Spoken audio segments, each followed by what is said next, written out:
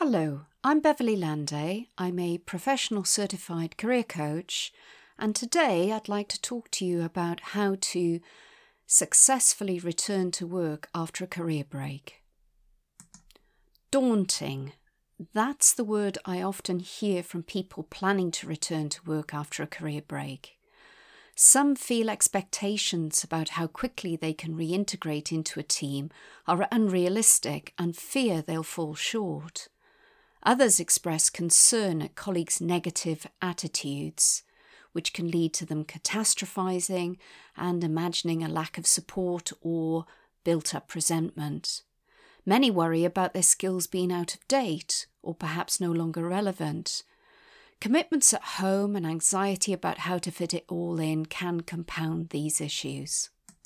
Such thoughts can corrode self-confidence and sap resilience just at the time when they're needed most. It is exhausting. The cruel irony is that worrying about the negative things that haven't happened can feel just as bad as experiencing them in real life. So what can be done about this? A good start is to gain perspective by stepping back from the situation and recognizing that FUD stimulates them, that is, fear, uncertainty, and doubt. When unhelpful thoughts plague your mind, ask yourself, what evidence do I have to support this way of thinking? It's an excellent self-coaching question that can help you assess what's going on and equip you to deal better with situations. While you can help yourself by naming the fear, it's not easy to face it down without support. The idea of creating a support network isn't new, but it's a compelling concept, especially during times of transition at different stages in our lives. Why not take the idea of developing a support network one step further? Think of it like this. You are the CEO of your life, and great CEOs build personal support systems, recruit talented people to their team, and develop links with external experts who can help them excel. Why not apply the same approach to your situation? So how do you go about doing this? One of the best strategies I know is to create a personal board of directors who will guide and encourage you. Start by considering who you know already and what they may be able to contribute to your personal board. These people might be friends, family, work colleagues, business contacts, social connections, fellow alumni from your school, university, or perhaps a previous job. The chances are they will have a range of different skills that will aid your triumphant return to work and sustain you beyond. You might also find they can make introductions to others with different skills who might help you.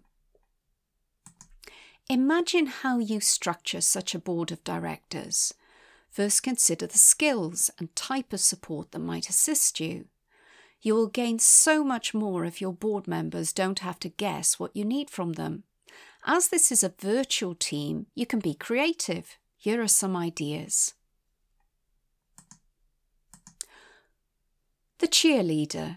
Think of someone who will remind you of your strengths, believe in your potential, and maybe also be a buddy.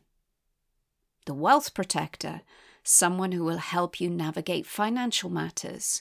Choose someone who's professionally qualified and independent in their approach. The knowledge hub, someone who will guide you on what it takes to upgrade your skills. The promoter, someone who is excellent at networking and is happy to make introductions for you. The provocateur, someone who will challenge your limiting beliefs, help you uncover any blind spots, and encourage you to step outside your comfort zone. Then think about who you know and what else they might contribute to your board in one or more of these guises. There are no rules, as this is your board, and it's perfectly okay to say, create a marketing director from a composite of one or two people. Keep a notebook and jot down some questions you'd like to ask your board and record their suggestions. Use this to reflect on how you apply your learning to the situation that you face.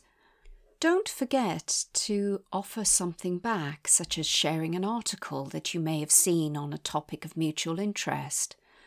Maybe offer to be on their board of directors.